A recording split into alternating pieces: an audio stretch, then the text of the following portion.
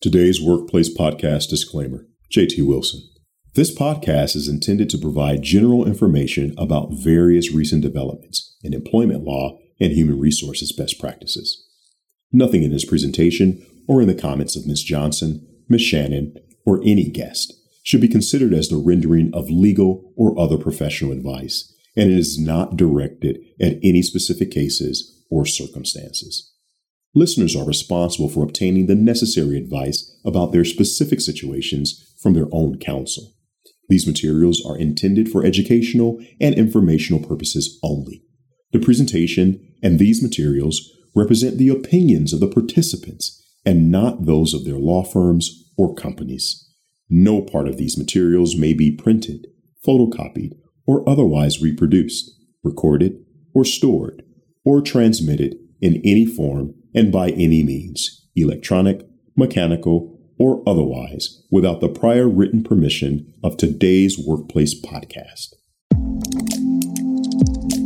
Welcome to Today's Workplace, a podcast created to keep employers current on the latest employment law trends while providing proactive solutions to the everyday issues arising in today's rapidly changing workplace. Is your business prepared for today's workplace? Let's find out with your hosts, Barbara Johnson and Belinda Reed Shannon. I think one of the real learnings of our discussion today is the role of OSHA, because I doubt if most employers even think about OSHA when it comes to workplace violence. So how does OSHA deal with employers who are repeat offenders or that are reported by workers as allegedly not enforcing the prevention of workplace violence? Well, OSHA doesn't want to pounce down on employers. So through their enforcement system and their enforcement rules and regulations, they've trained their enforcement individuals to handle these complaints professionally. By that, I mean, give the employer the benefit of the doubt of informing the employer of the existence of an allegation of a complaint. Give the employer the opportunity to resolve that with all the information at their disposal so that they can at least give him or her an opportunity to rectify those issues.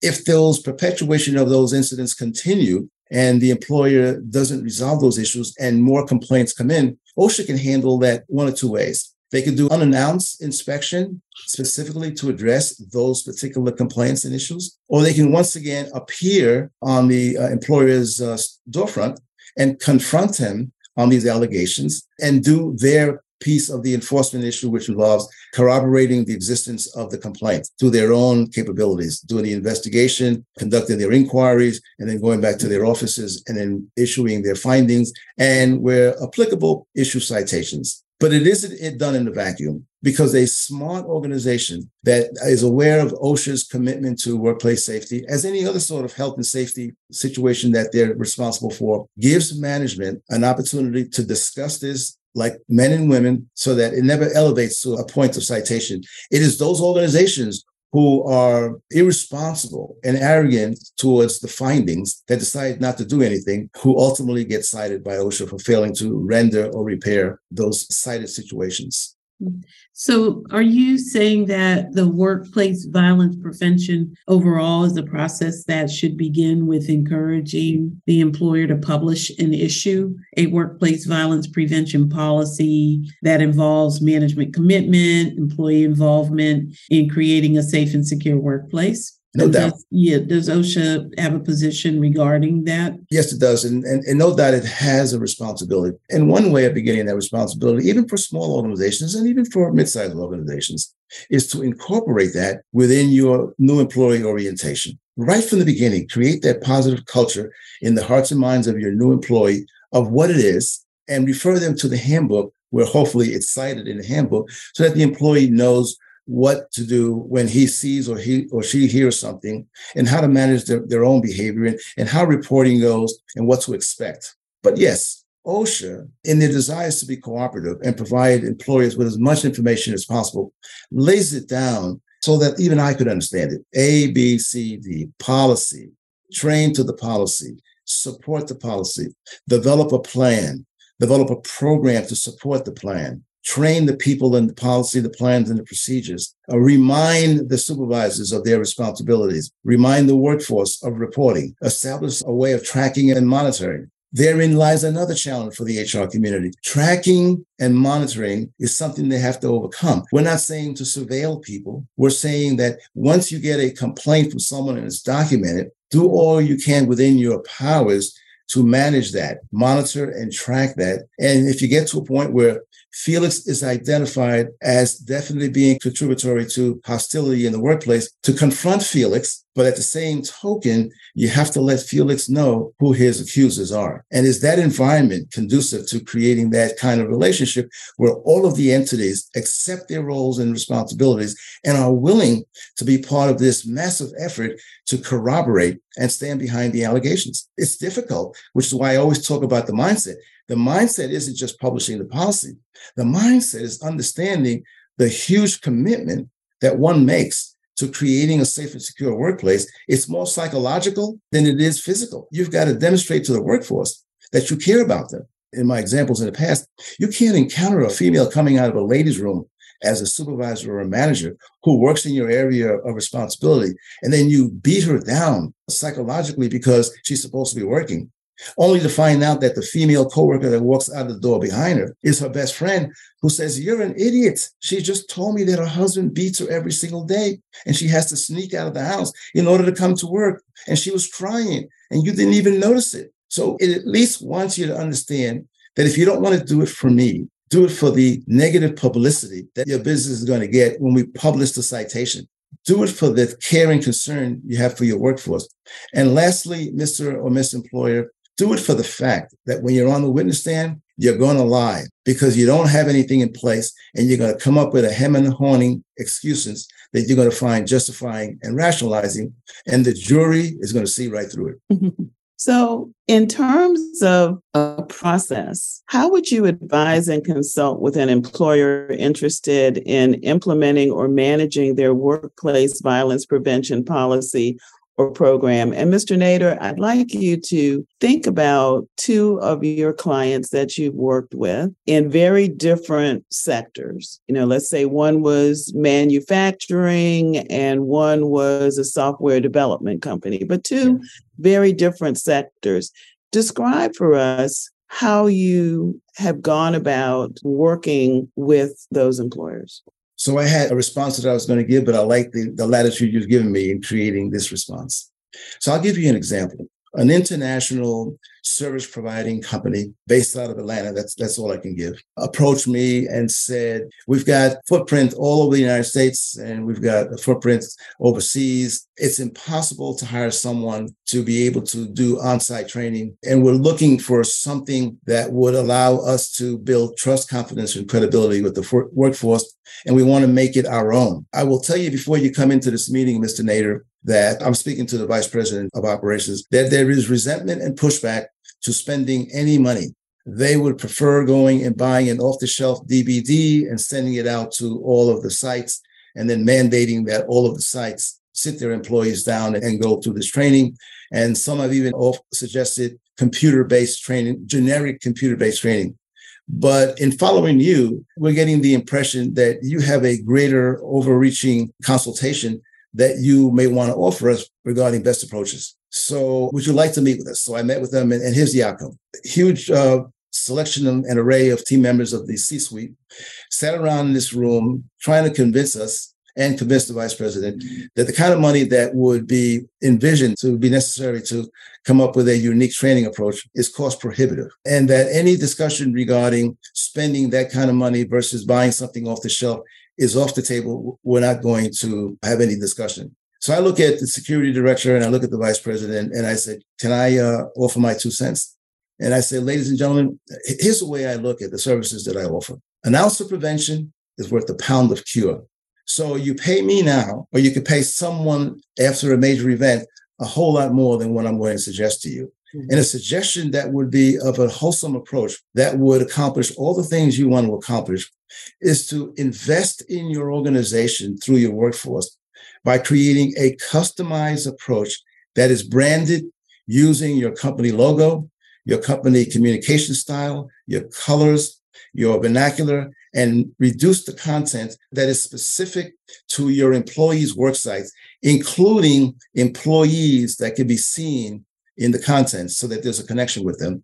I will submit to you that by showing that kind of interest and investment in them corroborates your commitment to safety and security, not just talk. I know that's easy for you to spend $1,000 versus spending $50,000. But $1,000, if something goes wrong, will have an employee take the witness stand and say this: I did not attend that training because it's boring and it doesn't talk to me, so I chose not to attend. Versus having an employee that takes training who says, my God, they're talking to me. I understand the content. They're relating the content to me. That's my warehouse. That's my situation. That's my scenario. I'll leave the rest to you and you can decide. A week later, I get a phone call and they went with the off-the-shelf design and development of a training program that today they extol the content and the employees enjoy the quality because it relates to them. So sometimes in consultations, you have to be willing to take risk. It's not about gaining the project.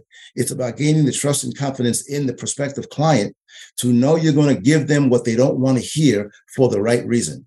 Example number 2, a large pharmaceutical company out of New Jersey. That's all I'm going to say. There's many large pharmaceuticals. Lots of them there. Lots of them there. And I get approached by the vice president, another vice president, who says, we're concerned with the fact that we're going to release 1,100 senior members worldwide, and we have nothing in place for an active shooter. And we would like to consider your services, and we're looking at other folks as well, to provide us some guidance and direction in what will be the best approach to developing an active shooter program. So I engaged them in a discussion that sounds like this. Well, what do you have currently in place that will help you never to get to those kinds of thoughts that have you concerned about those 1,100 people? What does that look like? And how are those people being handled in terms of that separation process? Barbara, Belinda, they had a 1-page workplace violence prevention policy that spoke to the employee prohibitive behaviors only, that didn't go into the other 3 categories, and nothing else had ever been done to address terminations, proper separations. I hate to use that word, termination, proper separations, and those difficult moments and decisions that senior management has to make when they get ready to separate employees, whether it's 1 or 1,100.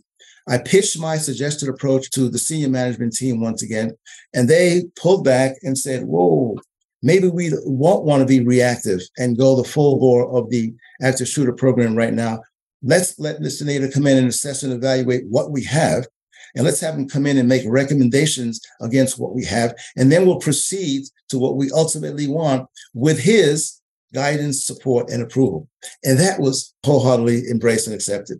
So sometimes knowing that OSHA looms mightily in doing one thing, if nothing at all, publicizing your negligence via a press release gets the attention of senior managers who want to do the right thing, but had no idea that the right thing included senior management commitment and senior management investment, even though, Barbara and Belinda, it's specified in the OSHA guidance that one of the principles is senior management commitment and employee involvement.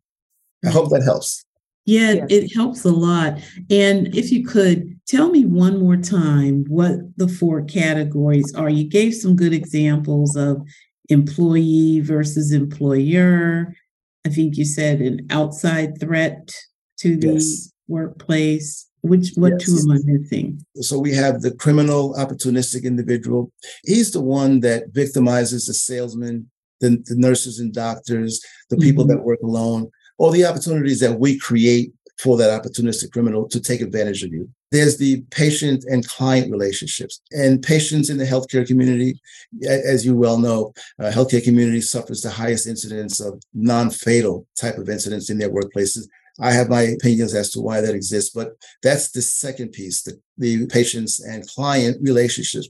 It's not unusual in a client relationship to have a vendor who's suddenly being told that they no longer want him on their property because of his caustic relationship and caustic interpersonal skills. And when he's told to leave, he takes out his vengeance on the co-workers from the company. So it's not unusual for organizations to recognize that and to probably deal with it. And number 3 is the employee on employee threat of current employees or former employees. And oh, by the way, that's a serious consideration, because if you don't handle that separation properly and you dehumanize and you de-self-esteem the individual and take away all of his dignity at home when he starts realizing that all the things you promised him or her, extended COBRA, extended separation package, healthcare that would cover his family, and the amount of money he was supposed to be getting, all fall shy of your deliverables, who is he going to blame? He's going to blame somebody back at the workplace. So we got to make sure that that separation is honorable, is dignified, and everything you say you're going to offer that employee gets delivered. And then the fourth category I cited in the examples deal with personal relationships, either at work or intimate personal relationships from home that conflict or interrupt and interfere with the operations at work. We want to make sure that even though you might be teetering with violating people's rights, that you consult your attorney with verbiage and put it out on some form of notification that it's okay when an employee has a personal problem to report it to us, at least to HR, so we could be aware of and then properly guide you, counsel you. And if you need assistance, where to direct you for appropriate assistance. So those are the four categories. That's very helpful. As we look at the workplace violence of today, post-pandemic, do you see any common examples of the hostile work environment relative to the traditional and hybrid environments? And how does it contribute to workplace violence? Robert, I think you're looking at my notes and it's not fair, but I am very concerned that, and I'm making an assumption because I'm not in the hearts and minds of these leaders in these organizations. And so I don't know if they are and they're internalizing what they're doing. But if you keep treating your policies and your approaches to workplace violence prevention the way we were treating it post or pre-COVID-19, and you're forgetting that we're dealing with people either via telephone or via a Zoom screen or some meeting technology that's out there. This is the tendency. The tendency is to forget that they are your employees and you become the Zoom bully or the telephone shocker. And the Zoom bully is a person that feels they have the right to say and do whatever they want to say because they're protected by that screen. Right. Well, I had one employee tell me he was so dehumanized is a better word, dehumanized by his supervisor that he felt like jumping through the doggone screen and choking him to death. That's what he told me on the phone. And it isn't a thought that people just conjure up because they feel good about doing it. It's a thought that's conjured up because these bullies, these Zoom bullies and these telephone shockers, I call them, feel they have the right to humiliate you, to intimidate you, to threaten you, to insult you, to offend you because they have this screen. And oh, by the way, you're lucky to have a DAN job. You're lucky to have that hybrid position. Your butt should be here at work with everybody else. So don't give me any of that CRAP. You're going to take what I give you, like it or leave it. So these employees who need their employment for their own personal sustenance are going to take the abuse. But imagine that abuse escalating and envision a rubber band around my hand, going to meetings and being subjected and being berated and being verbally abused. That rubber band is going to do what? It's going to pop. And whether they wait until they have a meeting and confront the individual or go to the individual's office that day and confront the individual, that's left up to the behavior of this person who creates this hostile environment. So I say, Mr. Employer, Miss Employer, stop making assumptions that just because it hasn't happened at your place, it's not going to happen. Because these examples I've given to you has nothing to do with a criminal history background of predisposed behavior. These are your employees who are being subjected to this humiliating content, humiliating behavior that leaves them no option but to defend themselves, whether it's verbally or physically. You've got to do something about this. You've got to go back and reassess and evaluate where you were to where you are now and recognize that defiant behavior going forward, and politically speaking, you know why we're all defiant? Because if I had a gun, I could go on 42nd Street and I could shoot anybody and nothing would happen to me. Those are political statements made by our political leaders. How do you expect our employees who are told to do something that they don't want to do to react? I'm not doing that, and you can't do nothing to me because I'll sue you. Yeah. Defiant behavior that can be managed by your leadership and your proper behavior.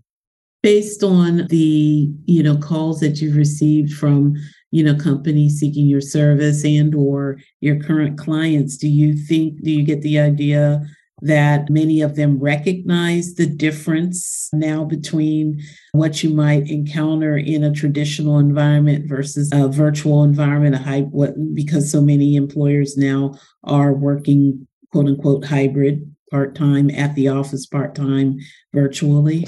I would like to think that I'm not the only smart aleck in this business, that there are other people that are brighter and smarter than I am in the security industry that are just as effective, if not more effective, whom might be advisors or employee advisors to their C-suite, that have been proactive all along, that have been making themselves available of the literature that's out there and being proactive and understanding that the composure and the composite of our organization will never, ever return to 2020 or 2021. That going forward, we have a workplace that requires the true treating people with dignity and respect that you want, so that you can get from those employees maximum performance and maximum efficiency. Because right now, even after and I go back to the Chesapeake Bay Walmart, even after that incident and the three or so that followed afterwards, I get calls from people who want to remain anonymous, who refer to my articles and say things like, Mr. Nader, I don't go to the annual workplace violence prevention training because it's the same training I got the year before. Mr. Nader, my coworker did something that he wasn't supposed to do, but he is my son's godfather. You want me to drop a dime on my coworker? Mr. Nader, I know exactly what happened at the Walmart. I used to work at a store like that, and they're so abusive and so condescending that it's no wonder people's rubber bands pop as often as you say that they pop. So until senior management, and stop pushing it down to a training person, stop pushing it down to the HR person and don't support that HR person. Mr. or Ms. CEO, you have to issue a document under your signature that goes out to your chain of command in all your organizations that clearly establishes your commitment and your investment to workplace violence prevention and lays out your principles in support of OSHA, because it's good for the workplace and it's good for your business. Because making people feel insulted, offended, and afraid of going to a Zoom call or taking your boss's meeting is not the kind of person you want leading your workforce.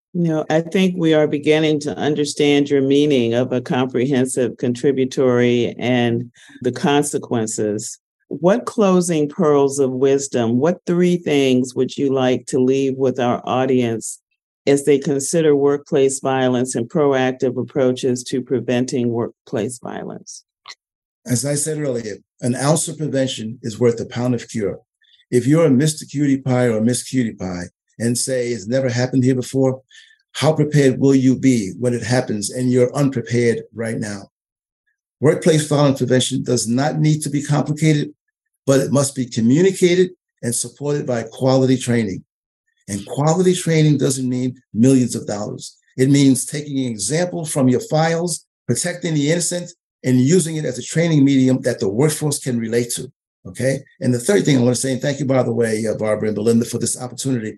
I'm a little unorthodox, but I am devoted and committed and passionate to preventing these things from escalating so unnecessarily, and to listen to an employee when they say to you, I don't like going to that field site, because every time I go to that field site to conduct an inspection, I get harassed and abused by the employees. And I know who's putting them up to. It's the restaurant owner or it's the business owner.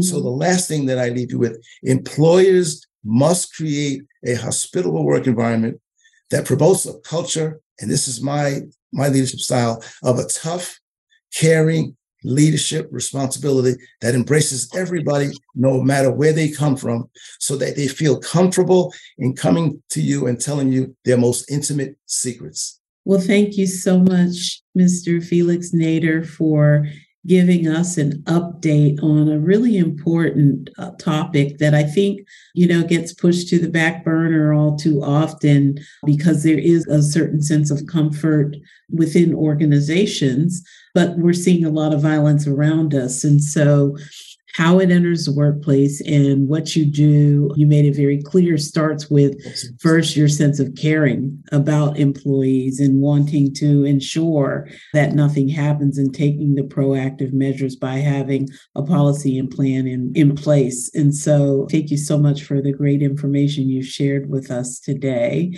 And it's just been a wonderful discussion for today's workplace. Well, thank you very much. And I enjoyed myself very much. Thank you so much for being with us. Thank you very much, Barbara. We wish you well. Thank you. You've been listening to Today's Workplace with Barbara Johnson and Belinda Reed Shannon.